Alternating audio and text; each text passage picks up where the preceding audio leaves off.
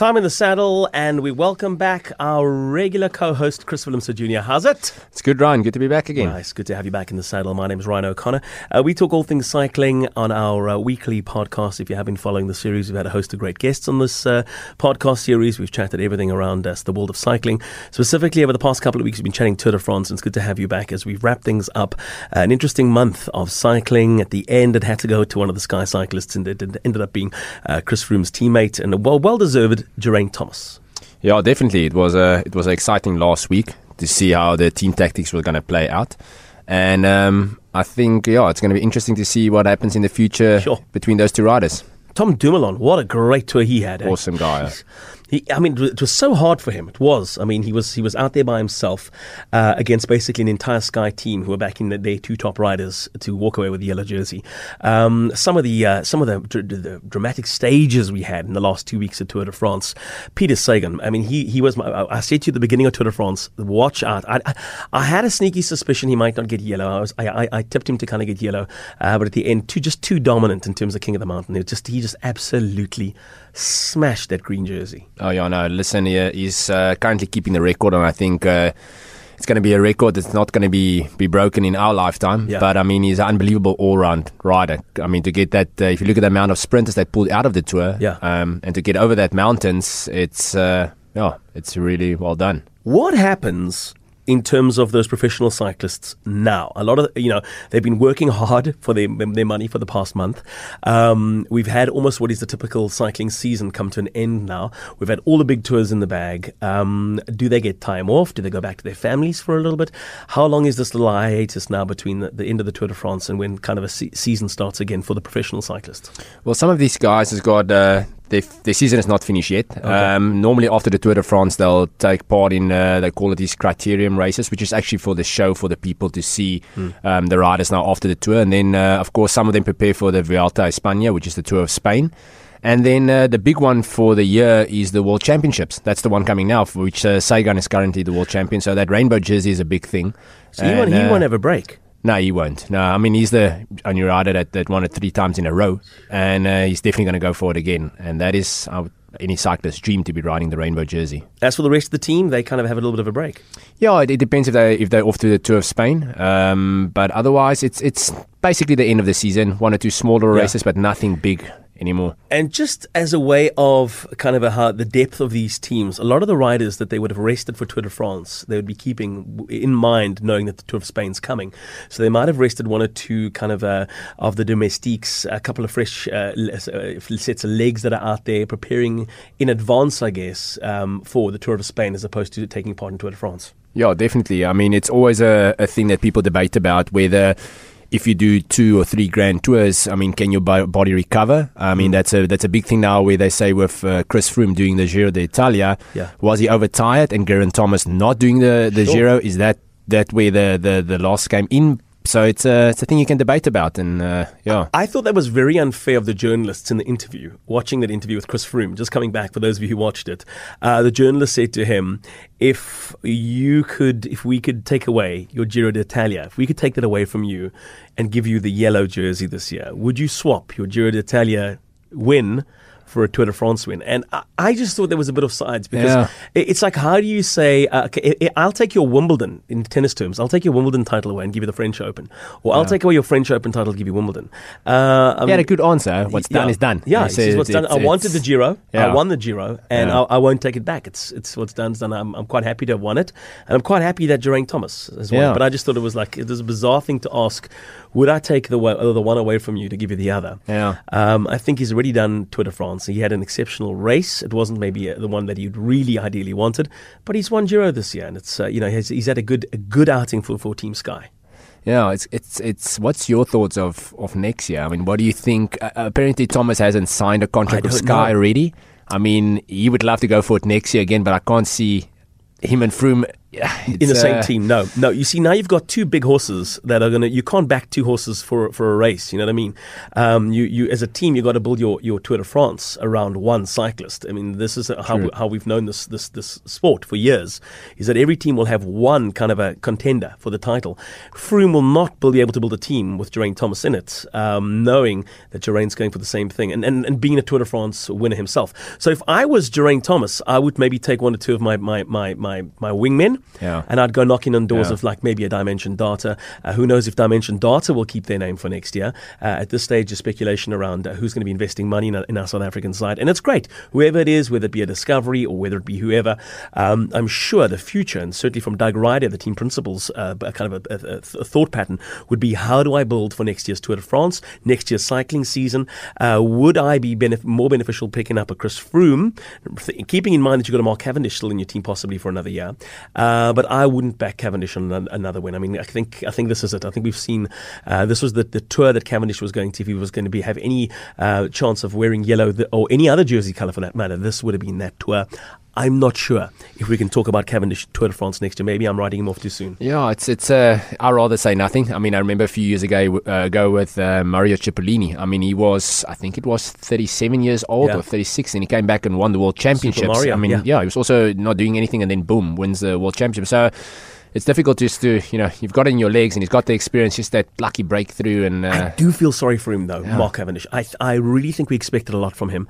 I think his team expected a lot from him. He was unlucky during some very tough stages and doing that one specifically that saw the end of his Tour de France. Just to have seen kind of listen, you didn't have the Tour de France that we all would have liked you to have had. I don't know. I have a feeling that we need, I say we like as if I'm involved in a South African cycling team. I say Team Dimension Data need to start thinking about 2019 and beyond, maybe certainly 2020 and beyond, and about getting just one acquisition, one big rider into the team. I think they've got a plan for 2020, if I'm not mistaken. It's for Louis Mainkies. I think that's their plan. I mean, he didn't do much this year, but their plan is 2020 for him for Tour de France. So, he's a youngster, and I think they're working towards that. And it's all, I think they've got a lot of faith in him, and let's see. Nice. Right, let's go from international cycling. We'll talk about local cycling now. I turn our focus to, we're always trying to highlight a different aspect of cycling. And one thing that we haven't really spoken about, and we've spoken about road cycling, mountain biking. We've spoken about a little bit about gravel bikes, e-bikes. I want to talk about another form of cycling that's really growing, and it's a form of mountain biking, only it's not really the going up of the mountain, it's the coming down of the mountain. I'm talking about enduro cyclists. Enduro cyclists, the guys that go out there, the downhill cyclists that kind of go up. They kind of like taking a shortcut to get to the top. Normally it's at the back of a bucky. Depends where you are. You and I have both been at a coffee shop where we've seen these cyclists hop onto the back of a bucky. They get a lift to the top of a point and they come down all guns blazing, doing the most horrific downhill stuff. And I say horrific because you look at the kind of courses that they do going downhill and you think, you need brass balls to be doing that. There's a massive culture of these enduro / downhill cyclists and the sport itself that's just blown up. We've seen Greg Minnaar, who's done wonders for downhill biking, just kind of give the sport a platform. We're seeing all these beautiful already existing cycle paths that are in these wonderful nature reserves having specialized downhill sections built for these cyclists. Massive sport. Yeah, listen, those guys have nerves of steel. I mean, we've been down there, right? I mean, our shoes were walked to pieces down there. And that was, I mean, I don't know. And the speed they go down there and the jumps they do. Yeah. Let's start with equipment. It's a different bike. Yeah, completely. I mean, it's got a lot more travel. By that you mean it's got a lot more suspension front, back? Back and front. Right. So normally if you look at a normal cross-country rider, they normally run 100 more travel, which is 10 centimeters. That would mean as a cyclist, you're sitting kind of if you're on a bicycle as a cyclist, for this who doesn't really know the technical stuff, you're sitting kind of balanced, kind of biased slightly towards sitting at the back of the bike, but it's equal. You kind of, you find yourself, if you get going down too steep of an embankment, the chance of you going over the top of the handlebars are pretty good. And of course, you don't need that travel and you focus on a lighter bike because you endurance rider or a distance rider, you don't need that travel. You're lightweight. You're never going to do those size jumps, so you don't need that kind of travel to absorb the landing. Yeah. And then, of course, they sometimes ride smaller wheels, or the in between the 26 and the 29, which is the 27.5. Yeah. And then the tires is a lot wider. Yes. I mean, it's got more aggressive, more grip. And then, of course, the equipment they ride, full face helmets. Sure. I mean, knee, chest, everything. Because you can guards, imagine if you're coming down there. I just want to say on this note, please, if you are on a mountain bike, whether it's a full suspension, whether it's just a hardtail, whatever, do not try some of these downhill courses if you don't have the right equipment. You wouldn't want to put roller skates on and go into an ice rink. Jy gaan soos in Afrikaans sê, jou gevoelholene sien. You are going to see your gevoelholen. You will see your gat, because like Chris says, the suspension isn't geared for that intense kind of drops that you get going on a downhill. And what happens is you just bottom out. So your suspension takes the load. It's too much for the suspension to take. What happens is your wheels just end up giving way. It gives way at the bottom of the jump, and you will be ANA. To say you'll be ANA is putting it lightly. To say you might have broken backs, necks, limbs is probably being a bit more realistic. So don't attempt the hectic downhill stuff on a standard mountain bike. There's special equipment that you have to buy, and special protective wear as well. I find the younger you are, and Chris, this is maybe somewhere where we are in our lives, where we kind of are looking at the sport going, we fathers, we've got kids. We want to, maybe have more kids. And we want them to see us, as dads. Yeah. The youngsters blaze down these rides or down these trails with this reckless abandon that I kind of go, wow. The older you get, the more you look at courses like this, even if you've got the right equipment, and you go, not my cup of tea. No. And I mean, the youngsters, they crash and they get up and they carry on. I mean, we just clip handlebars like the other day, and you were lying for half an hour. I've broken ribs.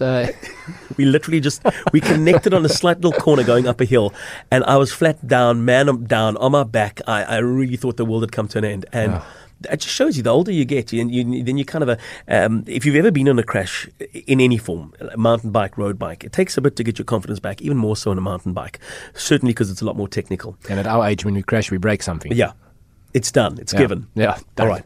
So for those of you out there who are doing the various courses, keep doing them. Also, please let us know at any time. Chris is on social media at Chris Willemse JR, at Ryan O'Connor ZA on Twitter. Let us know if there's any questions you want to ask about any of the sports that we cover in terms of the various cycling disciplines.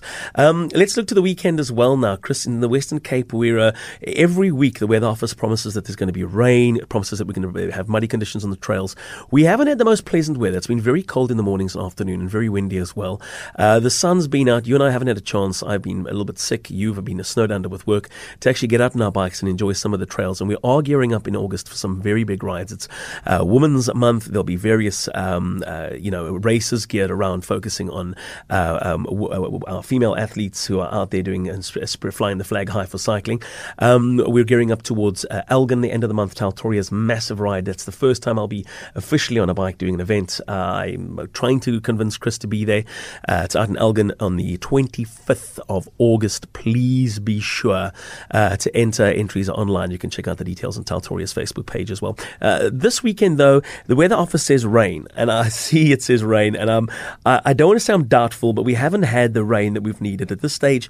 Weather for Saturday and Sunday in the mother cities, 18 degrees and 17 respectively, with rain all the way through to Wednesday of next week. It does mean that, listen, there's no bad day for cycling. Get out on your mountain bikes.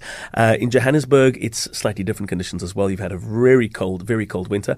You are heading towards, believe it or not, warmer weather Saturday and Sunday. 22 on Saturday, 23 on Sunday, with a massive wind, which is unheard of in Joburg, but it'll be blowing gales on Sunday. Events this weekend? We've got, on Saturday, we've got the Race to the Sun. That's in the northwest. Then we've got a local one here, the All Mountain Enduro, which is in Helderberg in Somerset West. And then also the Half Cape Mountain Bike Tour in Swellendam. And then a big one I see here, which is in the end of the month, 31st, is the Namakwa Quest. That's actually an awesome ride. It's a 3-day stage race, and apparently now with all the rain, the flowers it's really beautiful. Beautiful to go and check that out. Tell me quickly, what's hot in Chris Willemse Cycles at the moment? Is there anything special that's come in? Anything we need to come and check out in the store or online? I see that on social media, I see you guys have been talking a lot about some big sales. There's normally, we're gearing up to a time of the year where we have almost like a Black Friday, a mini Black Friday, where we have a birthday sale. We have something special happening.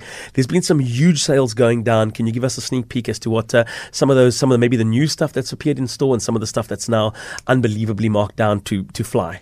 Yeah, we've got our winter sale now at the moment, so we it's a perfect time to buy winter clothing as we head towards summer. Summer stuff is slowly but surely on its way, so we're getting clearing arm warmers, rain jackets. There's loads of stuff on the winter sale. And then the big thing is that we've got loads of e-bikes. I mean, it's a market that's exploding. We keep on speaking about it, and it's something that's really taken the market. So we've got a massive range there of e-bikes, over 50 different e-bikes. So you're more than welcome to pop in and come have a look. I got to say that I've never seen as many people, as many brands, and as many options available as I have seen at Chris Willemse Cycles. So if you're looking at an e-bike, I would definitely suggest you go and pop down and see Chris or one of his amazing sales staff on the floor. They'll be able to assist you whether you're looking at something at the entry level or something that's a bit more full, maybe a full kind of a carbon offering, something with a top of the range Bosch motor.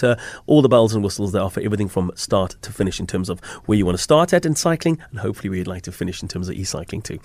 Chris, have a phenomenal week. We'll chat again next weekend. We'll chat all things cycling. This is Time in the Saddle. Chris Willemse Jr., myself, Brian O'Connor. We'll catch you again soon.